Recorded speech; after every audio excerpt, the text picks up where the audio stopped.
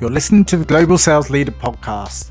I am your host, Jason Cooper. This is episode 17. We're absolutely flying through these every week, every time that we push through another podcast.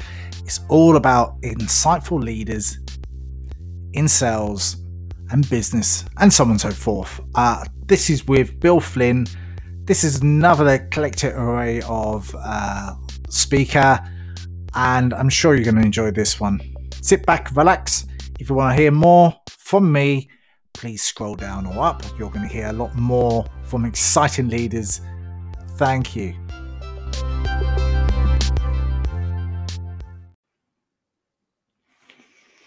Hello, good morning, good evening, and good afternoon. And wherever you are in this wide, wonderful world, you are very welcome to the Global Sales Leader Podcast. I'm your host, Jason Cooper. I'm a sales strategist, sales coach. I inspire people to deliver better results through relationships that last for the longevity. Today, I have a wonderful guest, Bill Flynn. He's flown over the other side of the world to have a little chat with me today, and you're very welcome. So I'm very excited, as always, to speak with some interesting people, some people that have something different about them. So, Bill, welcome. Thank you, Jason. Good to be here. I've definitely been called different, so I guess I fit the bill. Oh, good. Well, that's good. A little bit of blurb about you. Bill has collaborated with Alan Mulally. If I pronounce that, that sounds like a very Irish surname, which I can never pronounce. Pitched Steve Jobs, accomplished much, failed, and often learned many useful lessons from 30 years of studying the science of success. He's described pragmatic as the new Simon Sinek, or Simon Sinek with a different face, mouth, and everything else like that. And Bill embodies his purpose, simplified by spending each moment to help create compassionately productive by enabling enlightened leaders to focus on a few things that truly matter. You have a wonderful book out as well, which we'll discuss in a little while. Nice. You're also catalystgrowthadvisors.com, and you got lots of stuff on there, but I'm not going to read it and reel it all off because you're going to do that and not me. So, Bill, could you tell me, describe what you do and all of this sort of anchor points along the way to get to where you are today? Certainly. So I help leaders take the guesswork out of growth, which is the subtitle of my book, which basically means I try to help people who lead teams and organizations to understand that for the most part, we've been taught how to do this wrong. And the data bears me out. Most businesses fail. You have a 50-50 chance of making it 5 years if you start a business. You have a less chance as you stay longer in business. So that's sort of my goal, is to take this is probably the last chapter of my life, so to speak. And I want to spend as much time as I can helping as many people as I can to understand that there's a better way to do this. It's actually easier and less stressful, but we were not taught that. What got me here is kind of, there are two arcs to my career, if you will, or to my work life. Is I did startups forever. I did startups from the early 90s through to 2015. I did 10 of them, all here in the Boston area. And the track record was pretty good, 5 for 10 or 5 for 7, depending on how you count my contribution to a few of them. But either way, both pretty good numbers, considering most startups fail. There's like a 10% rate. And then about 5 years ago, give or take, I started my own coaching organization. I asked myself, do I want to do an 11 startup, or do I want to try something else? And I'd love to do an 11 startup. I love startups. They're fun. I love the whole clean sheet of paper and trying to figure something out. But I had this experience between startup 5 and 6 where I basically became a coach and really enjoyed that. I didn't know I was a coach at the time. I wasn't smart enough to know that's what I was doing. And I employed a system as well. And again, I wasn't smart enough to know there were lots of systems to choose from. I made up my own because I was ignorant. and it worked great. And I wanted more of that. So I've been doing that for 5 years, and now I know what a calling is. Calling is when you do it for free. And I will, and I do it for free. I still get paid. Even though I'm 5 for 10 in startups, I'm not independently wealthy. I still have to work for a living. But I've done really well. Live in a nice town out here in Massachusetts, and my daughter went to private school and all that kind of stuff. I have a 1%er kind of life, which is nice. But I would do it anyway. This is so much fun. Yeah, there's a thing in life called passion. And exactly what you just said there. It's there's certain moments in your life that you just find it or it follows you. And all of a sudden you go, this is exactly what I wanted to be doing all of my life. Why didn't I find out about this earlier? So that obviously relates to yourself. And I totally concur with you because I've been involved with several startups as well. Some of them have failed miserably, and some of them have actually gone on to be okay. But, it's that buzz and that excitement. So finding your purpose and finding your passion, how did you find that? What happened along the way? Well, I think, so I'm also a neuroscience geek, and generally there's this guy, Cal Newport, who talks about, don't follow your passion. Figure out what you're good at, and generally that's your passion. Yep. And whatever he studied, and he's written a couple of books on it, and he's written Deep Work and some other things as well. And I think he's onto something because I was at least aware enough to recognize, when I mentioned that earlier between startup 5 and 6, that I wanted more of that. That was cool. It wasn't exactly what I was doing. And then I sort of sought out how would I be able to do that? How would I be able to manifest that? And I was a little trepidatious because I was never a CEO, really. I was a GM. I'm a CEO now, but I'm a CEO of one, so I don't really count that.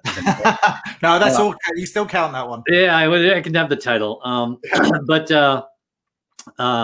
So I sought it out, and then as I got to doing it, I just found, and once I get in front of clients and was able to sort of share what I've found out, the good stuff and the bad stuff. Right, I've made a ton of mistakes, so I'm happy to share that. Yep. And I've always been sort of Socratic in my approach to things, and I think that really helps being a coach because every now and again, of course, I will slip into the consultant, right, or the advisor.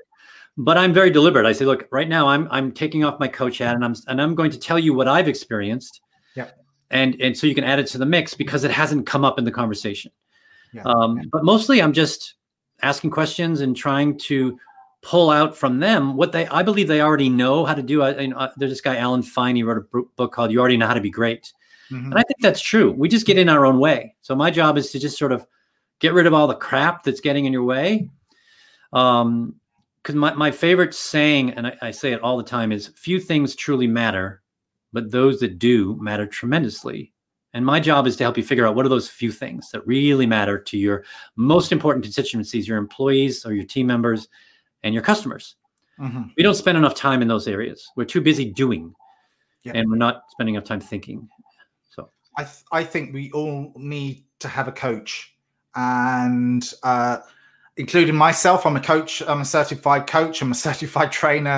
I work in the area of sales and business growth, but I believe that I need a coach as well. I need a mentor. I've got a couple that I work with, but the only way that, because we don't know it all.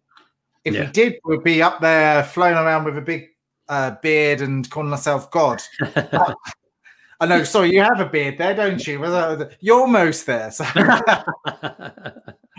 But, it does take a little bit of time, but asking great, wonderful questions and finding out the purpose of others is a skill. Because, again, you need someone to quiz it out of us and ask us the right questions.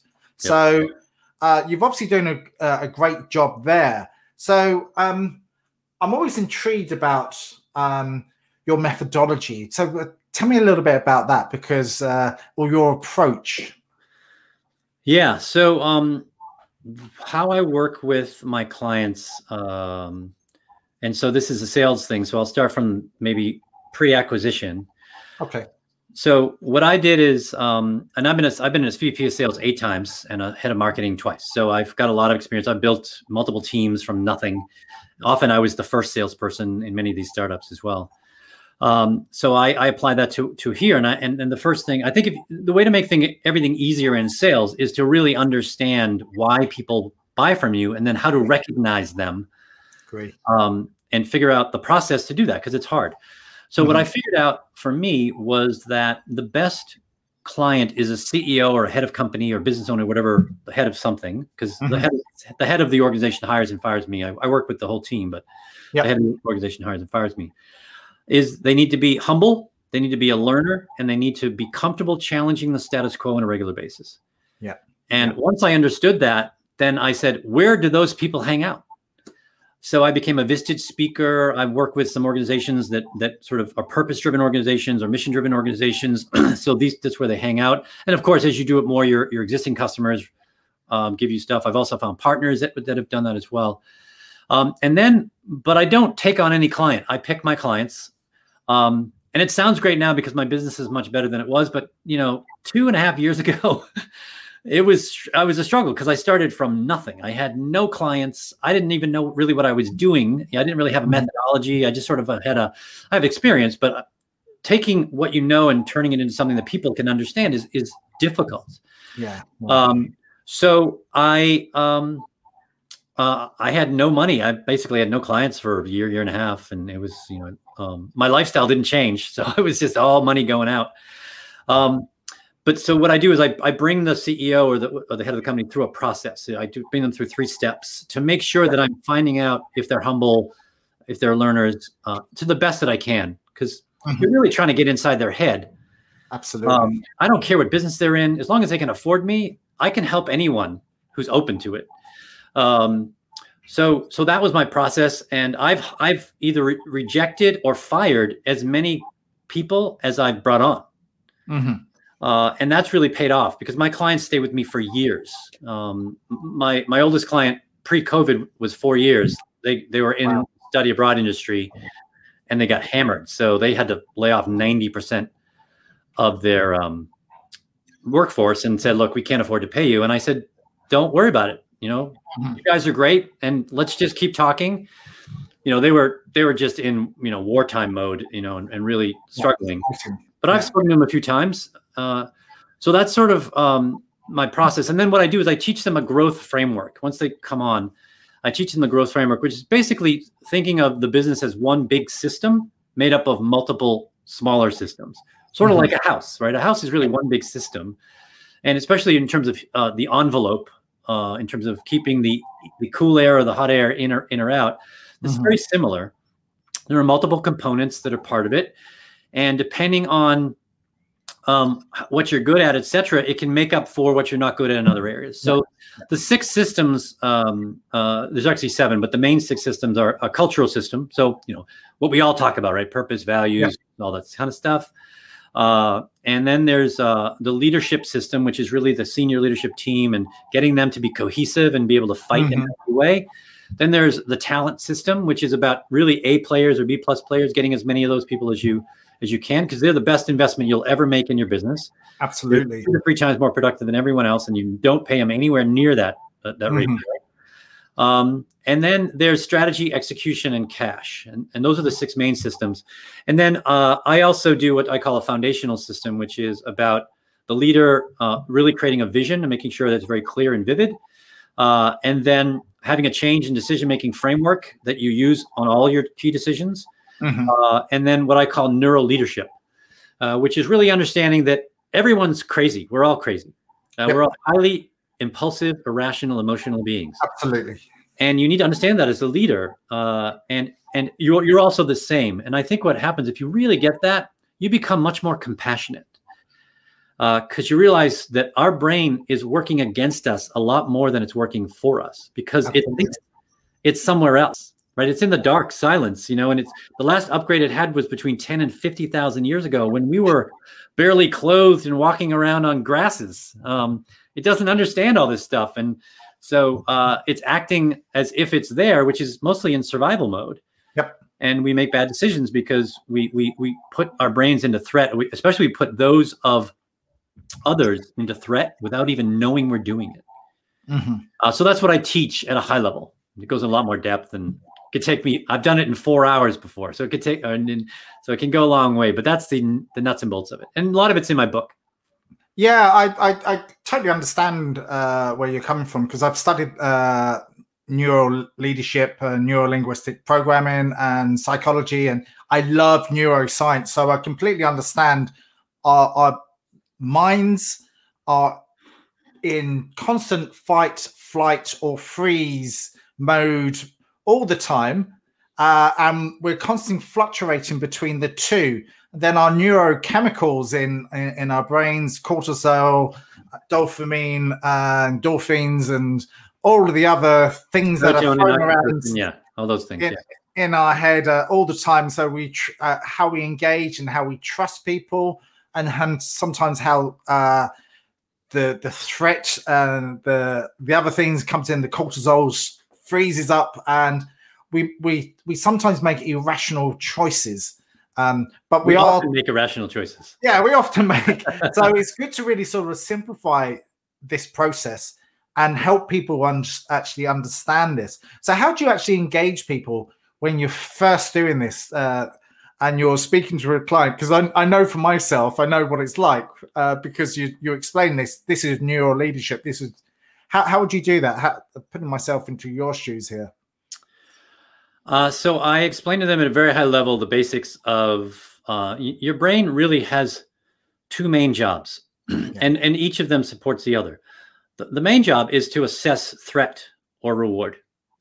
Our brain, supposedly, there's research that says 5 times every second, our brain is saying friend or foe, safe or not, threat or reward. Yeah. So that's what it's doing on a regular basis. So the story I tell to sort of epitomize that for people is one that either we have experienced ourselves or we inadvertently did ourselves, which is, and I'll do it with you. So imagine you and I are in a meeting and I'm running the meeting and you're my boss. Yep. And the meeting ends and you're thinking, that Bill needs some help. So what you do is you get up and you tap me on the shoulder and say, I have some things I want to talk to you about, Bill, about this meeting. Can you follow me back to my office? Mm-hmm. What happens? Your heart. My brain, my heart goes because your brain is saying threat. Yep. And when it knows threat, the reason your heart starts to beat is because it's moving blood to your limbs so you can get the hell out. Yep. Right? Run away is what it's telling you. You'll start sweating because it's working really hard. There's all these things going on and you're in this fight, flight, or freeze mode. And it gets worse because now I'm following you back to your office, right? In the 20 feet or the 50 feet or the whatever it is, or the elevator ride, I am now catastrophizing because that's what my brain is doing is don't die. What are all the things that could go bad? Let's avoid those. So I'm thinking, what did I do wrong? One of my friends and peers going to think of me now that I'm being sort of sent to the principal's office. And am I going to get fired? If I get fired, then what's going to happen? The kids can't go to college. We're going to have to sell the house and that great vacation we're going. So I'm doing all these things. So by the time I get to your office, my brain is completely in threat mode. And no matter what you tell me, I'm not listening. I'm not really listening. So even if you tell me good things, it's just not something. If you ask me 10 minutes later, I probably don't remember anything in the conversation. Now, what you could have done, which is different, which is you could have said it's the same thing. You could have sat down next to me and said, hey, Bill, that was a pretty good meeting. How do you think it went? And I'm like, yeah, it went pretty good, et cetera. He says, you know what? As you know, one of our core values is Kaizen, continuous improvement. Mm-hmm. And what I'd like to do is I'd like you to put something on my calendar, lunch or coffee or something, and let's talk about this meeting. I'd like you to bring 2 or 3 things that you thought went really, really well in the meeting. And we should do more of or keep doing. Maybe 1 or 2 things that now that you think on it could have gone better. I will do the same thing. And then you and I are going to meet every week after this meeting until we agree that this is about as good as this meeting is going to get. Yeah, agree. Same thing, but now my status isn't affected, my certainty isn't affected, my autonomy, my relatedness, and my fairness are not affected, right? I have put you into, at least I haven't put you into threat. Maybe I haven't put you into reward, but at least I've left you in this state where you're not in threat. Mm-hmm. So that's what I teach them. So how as sort of leaders, because you spoke about, you touched on communication there. How can leaders now be a little bit more effective at what they do? Because now we're at home, our heads are going into overdrive anyway, because we're stuck in four walls and we're not seeing our peers as much as we ever used to. I'm not sure what it's like where you are, but we're in level 5 lockdown here. I'm not sure when we're going to go down, maybe in the next month. Right. So how do you think the best way of communicating a little bit more effectively? So COVID is different than if this weren't a health threat, right? Yeah. So there's that, so first you have to make sure that you understand that everyone is, COVID is like the future. It's everywhere, but it's affecting everyone differently, right? Mm-hmm. And people are in 3 general threat modes, either just general threat mode, which is what we're always in, which is we all know that life is not guaranteed. You could get hit by a bus or your heart could go out. So it's always a general level of that, but we can live with that because it's not normalized. Yeah. But then there's sort of the threat in the neighborhood. Maybe friends of yours got sick or died or family members. So even though it's not with you, it's still there. And that's sort of a yellow threat, if you will. And then there's red, which is, someone in my household has it, or, whatever that is, whatever your thing is. So all of your team members are thinking differently about this. So you have to understand that and really understand what each of them is in terms of that. So putting that aside, in general, there are a lot of studies out there that talk about we just, as human beings, we're not much different than when we were children, even though we're adults. We want attention. Of course. And by the way, we would rather have negative attention than no attention. Mm-hmm. Obviously, you want positive attention and useful attention. So what you want to do is you want to create as much of an environment where you're providing attention because you're an authority figure. You're checking in with them, checking on their family, and and being compassionate and thoughtful about what's going on in their lives. But also, you want to give them. For many people, they're not in control. Mm-hmm.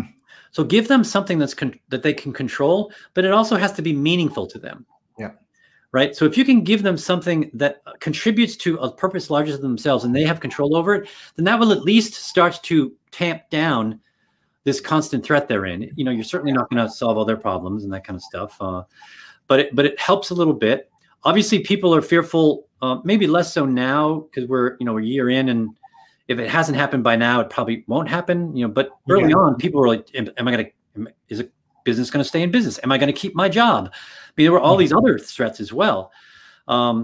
So I would make sure that you set up an environment where you're paying attention to them, and you're creating an ability for them to connect with themselves or with other people whenever you can.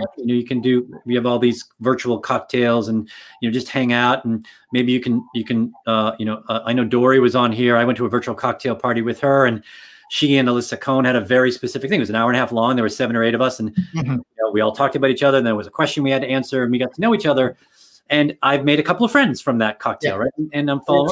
So it's nice. You can do the same kind of thing. Mm-hmm. I like the idea of obviously we're on Zoom a lot, but try to be on Zoom as little as possible. But maybe there's an open channel. Maybe there are 2 or 3 hours each day where everyone just gets on Zoom, but you're not having a meeting. Yeah. You're just doing your job. And then you just look up and say, hey, Jason, can you answer this question for me? Or what was that thing that we talked about last week? Just so there's at least a feel that you're looking over the cube or you're doing whatever it is. So you sort of feel like you're connected. Mm-hmm. Any way you can do that, I think is helpful to your team. Because you're just trying to minimize this threat that is everywhere as much as possible. So that would be what I would recommend that people try to do. Awesome. This is the Global Sales Leader podcast, and we're pushing this out throughout the world to give some really good golden nuggets of knowledge, advice, information. So what do you reckon is a really great strategy for sales leaders right now to engage with their staff to really motivate them to go out there and smash their targets and whatever else? Because I'm big into sort of getting people motivated, getting people out there, but I'm also big into building long-term relationships with your peers, but also the staff to get them moving forward. Always interested in other people's points of view as well. Sure. So I'm always been a bit of an iconoclast. So I don't think you can motivate anyone. Mm-hmm. a motivation is an intrinsic thing. So you have to create the conditions for motivation so people can then feel like they're energized, right? So the first thing I always do, I've been a global sales leader a few times, and I've studied, what is really your job as a global sales leader? What really, when you're doing your job well, what things have you done? And I found that it's really 3 things that you do really well when you're a global sales leader. One is you hire really well. Is you really figure out who the best kind of people are for whatever it is you're selling. So for a startup, I always looked for 3 things, which was I looked for someone who was highly curious. And I sort of weave that into my interview and other things. I also wanted people who are compassionate. And to me, compassion is empathy with action, right? They can do their best to try to figure out what's going on with the other person, and they're driven to do something about it. Because you can have empathy, but if you come to me and say, I had a bad day or whatever, I say, oh, that's terrible. I'm sorry to hear that. I totally understand what you're doing. Here's my experience, so I know what you're doing. And that's it. That doesn't do anything for you. If you're in sales, then maybe you made a friend, but they didn't buy anything from you, probably. And the lastly is I sort of say it as driven, but it's really, they have to be entrepreneurial. And what I mean by that is they have to understand, especially in a startup, that they should treat their territory or whatever this thing is they have, their patch, as their own business. Absolutely. And so I created an interview process that tried to figure that out. Really hard to do, right, in an hour, 2 hours or whatever. But once I was not a good hire of salespeople for a while, and then I kept asking, why is that? And so I dug in for those things. So you hire really well. You can teach them how to sell your product. So what I did with startup guys is I said, I'm not going to interview anyone unless they've been number 1 or number 2 at a previous organization at least twice. I said, don't give me any resumes unless they're there, because I can't afford to also teach them how to sell. Whatever their style is, whether they learn Sandler or Radar or whatever thing that they did, I don't care. As I said, I only have 2 rules as a sales leader: be honest, be responsible. You can make 1 million calls or 10 calls as long as you make your number. We can argue whether your number's fair. I'm happy to have that conversation. But once we're on it, you got to figure out how to make the number. That's totally up to you. So you got to hire well. The next thing is you do have to train and train and train and train. Absolutely. And not just you, figure out ways for them to help each other and create this environment where they're always learning from each other.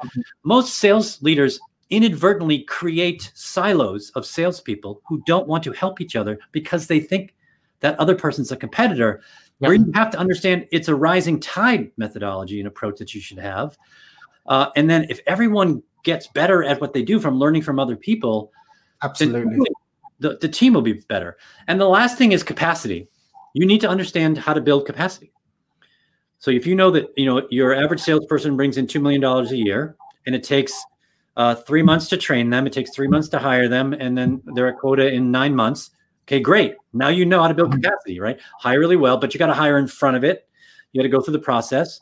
And if the CEO or the team decides we have to have this much in revenue, you have to figure out, okay, how do I do that? I have this many people, I need this many more, etc. There's other stuff you can pull, the levers of conversion rate and size of deal and work with marketing. That's harder to do. So you have control over those things: hiring, training, and building capacity. You have complete control over that.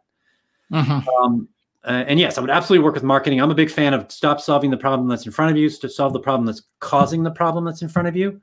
And keep doing that. Keep going back. Eventually, you'll figure out how to find the best customer, what to say to them, what they care about, etc. It'll make sales so much easier. But we don't do that. We generally try to solve in the middle with, I just need to hire a lot of people. I need to tell them to get out there and make the calls and whatever. And I think that's not motivating. No. If you work with someone and you tell them how to make it really easy to sell, they're motivated, because salespeople are like water. They're just going to find the easiest way to get to their number. And that's the way our brains work. Is our brains wants to find the easiest path. Exactly. We're lazy. That's the way that our brains are conditioned. And I do like the approach is we learn off each other, because if you're making the number, what are you doing to do that? I want to find that out. And, you know, in the big organizations, I'm going to mention HubSpot. I went down there. They're based in Dublin. They've got a big organization, but what they do once a week is they share around, they have a meeting, but they share best common practice. And then they have a central base where they write down, this is what I did this week. Come and have a coffee with me and find out how I've done it. And then they become a coach and they teach others the way this is what works. And I think that coachable mindset, that not the fixed mindset, which is the Carol Dweck, the open mindset, where everyone's open to learn and everyone's open to sort of feed off each other. And having that continuous training is absolutely awesome. And you mentioned the power of three. So linguistically, when you influence and persuade people in whichever area of communication or what you've done is absolutely incredible. So yeah, I like that framework because that works for me as well. I that sits in. Do you have any other golden nuggets that you can share? For whom? I have lots of them. Where do you want me to go? Whichever one, because I want to make sure that everyone that listens to this takes one thing out of it. If they take a whole flurry of knowledge, then we've both done our job. Tell me who your main audience is. What do they do? Well, my main audience is they're an eclectic array of different types. They're entrepreneurs, they're salespeople, they're sales professionals, they're sales leaders. They want to make an impact. They want to make a difference in the work that they do, but they want to communicate a little bit more effectively with their clients or to build better relationships with their business, their internal stakeholders, or whatever it might be. Sure. So, so the way I look at the world of business, I look at it in terms of functions. And in most businesses, there are 4 key functions. There is the marketing function, which is getting people interested enough to want to engage with a salesperson, which is the next function, selling or sales. Then there's some sort of operations function, delivering whatever it is, implementing, building. You can say there's manufacturing as part of there, but that big. And then there's finance, which is, okay, you have to get paid for this thing. Those are the 4 main functions of most businesses. And that's usually in what's called a cash conversion cycle, you know, and you want to see how long that is. So if I'm working mostly with the sales function, there's one book that I think is magic. And it took this guy 20 years to write it. And he finally did. It's called The Man Side Sales 101. His name is Bob Mesta. And he tells you over 30 years of doing this. So he's one of the progenitors of Jobs to be Done. He worked with Clayton Christensen in the 80s and 90s to get the thing going. And he's helped 3,500 products, including Casper Mattress, Snickers, a number of others, a lot of things. And what he basically understood is that people don't care what you do. They only care what you do does for them. Yeah. And if you as a salesperson can figure that out, and then obviously go and try to figure that out with your client. But I will tell you, most of the time, the marketing people don't know it either. And then you need to feed that back to them and saying, here's what I'm hearing out in the marketplace, right? And the best example I've ever given, and which I think really illustrates it, and most people understand it, is Waze, right? So I'm in my mid 50s, and I've been in the internet since 1995. So pretty early on. You know, the World Wide Web was born in 94. So and there was this map which was great. It was called MapQuest, and they had a great map. And then Google made a better map, but Google just made a better map, but they didn't ask, why do people use maps? And one of the jobs that we hire maps to do for us is to get from point A to point B on time. And that's what I think the guys at Waze asked that question. And they said, well, how can we build something that solves that problem for them? And, you know, and obviously it was 2000, whatever it was, 12 or 13, whatever, you know, it was 7 or 8, 9 years ago when they first started. And so they said, oh, we got gyroscopes and accelerometers and all this stuff. And we got phones and we got all this social stuff. So they said, oh, what we should do is create this thing that is real time, because I don't know if you had a commute, but when you use Google Maps or anything, it was always, I used to have to commute into Cambridge or Boston, which is a horrible commute. And you get this information and you'd be like, okay, do this. And then it's completely wrong when you get there because it's 20 minutes behind. And so much can happen in 20 minutes, right? So I'd be sometimes late for work for like 20, 30 minutes because, you know, I follow a thing. Where Waze, you know, it's instantaneous, isn't it? It's amazing. And it keeps you updated. It changes your route on the thing. And I've only had it steer me wrong twice, no pun intended. And I commuted for years and years and years, and it would save me 10, 20 minutes every day because it would move me around. And Google bought them for over $1 billion 5 years in. You know, I don't even know how much money. I don't think they were making more than, you know, maybe $1 million, a few $1 million, and they bought them for 1.3 or 1.6 or some huge amount of money because they figured out what is the struggle, what kind of progress are people who are buying maps trying to make. Yep. And that's your job. You're in a unique position as a salesperson. You're in front of these people and you can ask them these kinds of questions. It's not the perfect thing because they're always wondering what you're trying to manipulate them to say so you can say something. But if you're good at it, and I got pretty good at it, they will tell you stuff that is really useful. And it might just be a change of messaging. You know, so that would be my other nugget is really buy that book, read that book. It's got super good stories in it. I don't know if you've read it yourself. No, I haven't actually, because I thought you was going to say Napoleon Hill, Think Rich, Grow Rich, because you were starting to go and I was going, I know what you're going to do, but no, I've read that. That's fine. No, Bob wrote a practical book. He took 30 years and 3,500 products and wrote a beautiful book that tells you how to do it. It's not just one of these wave your hands. I mean, I love Simon Sinek, but he doesn't actually give you anything practical to do. He's just like, hey, you should know this. Good luck to you. See ya. Yeah. You know, which is great. We have to at least have awareness of it. But I love Bob. And that's what my book is. My book is about doing stuff, right? I keep all these stories, but then I have 25 exercises to go with my book. So you can read a chapter and then go to my website and download the thing. And I give you instructions and, you know, you won't do it as fast as if you hired a coach. Yep. And it's not everything you could do, but it's these few things that I think really matter that will get you the furthest, the fastest. That's the name of the book. Awesome. So a question I'm going to ask is, what is your creative space? So if you had a place that you just sat down and go, bang, got some ideas here.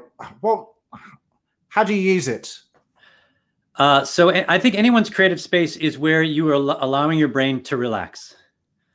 You know, again, neuroscience, there's something called weak signals or the edge effect, which is where the best ideas come from. And it's because you've allowed your brain to relax. And most people get their best ideas running or in the shower or whatever. So whatever that space is, for me, it's actually in this room. I love this room. I live in just outside of Boston in a very historic part of the country, right? Concord and Lexington are a few miles away from me. And if you can see the paneling behind me, there's an inn called the Wayside Inn, which isn't quite as famous as the Colonial Inn, which is in Concord, which is where, you know, George Washington slept and some of the patriots slept, you know, during the Revolutionary War. And the paneling is a replica of what is there. And I have a beautiful fireplace here. So in the winter, you know, it's just a wonderful space. It's very calming. So this is where I do, you know, I take naps here, you know, whatever. It's my space where most of the stuff that I think of comes to me. But what I've also done is since I've learned a lot about neuroscience is I found that when something comes to me, no matter where I am, I stop. I'm like, okay, this is something and let's work on this for whatever's going on. If I'm on a Zoom call and something happens, I just turn off my camera and, you know, whenever I can, or I've been at a conference where, you know, like the speaker said something and I'm like, and something popped in my head. I just tuned him out and started writing. You know, so to me is recognize when it happens, when you get the insight and take that time to at least record it. You might want to come back to it later and refresh it and replenish it a little bit or expand upon it.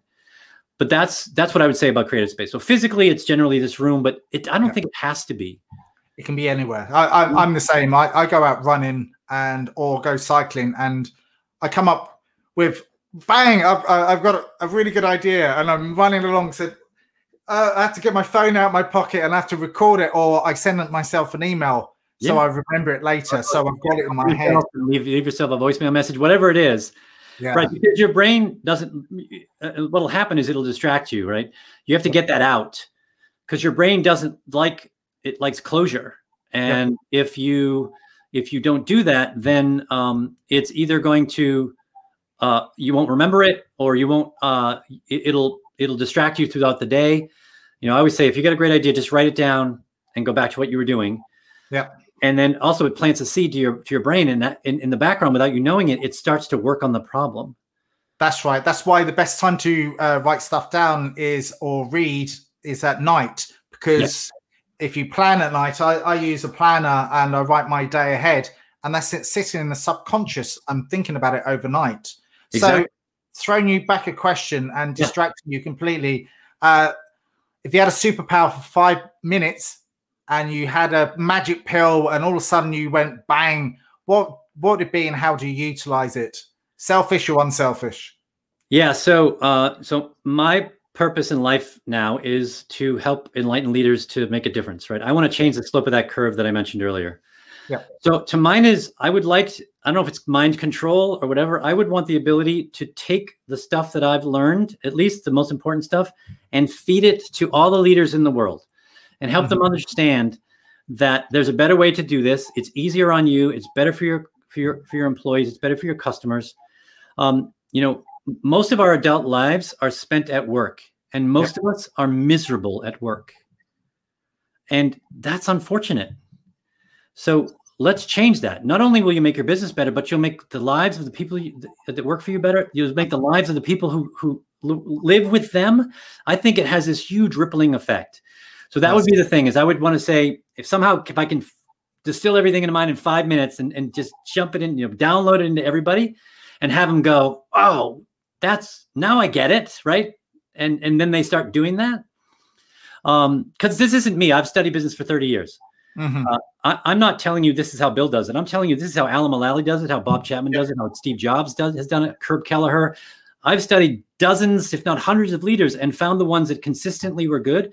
And they do the same few things really, really well. And it's not any different from leader to leader. They do it in a different style. Yeah. And that's my book. That's why Further Faster, right? Vital Few Steps is just the name for the Pareto principle. It's the law of the vital few is the Pareto principle, which is the 80-20 rule. Yep. They're all the same thing.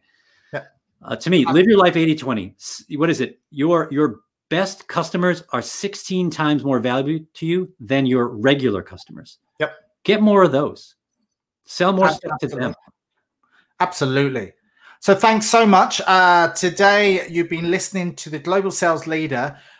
Just a little plug to your website, if you want to say what it is. Sure. All my stuff is there. My book, you can download my book for free. I'm about the message, not the money. But hey, if you want to get me $4 or $5, from Amazon or Audible, great. But you can download it from my site for free. And 500 people or so have bought it or downloaded it, which is great. I'm pretty psyched about that. It's called catalystgrowthadvisors.com. My contact info is there. A lot of exercises are on there. And I have a book list of all the things I've read. I've read hundreds of books over the last 4 or 5 years, and I've given the best 100 by category. There's a lot of stuff on there. So please use it. Awesome. Thank you so much. You've listened to the Global Sales Leader podcast. I'm your host, Jason Cooper, and I've had Bill Flynn today giving some wonderful ideas, some wonderful golden nuggets to feed forward to enrich your life and help you learn and grow, because this is what it's all about, learning and growing and to develop yourself to be more exceptional at what you do. Thank you once again, Bill. Thanks a lot, Jason. Really appreciate it. It was fun.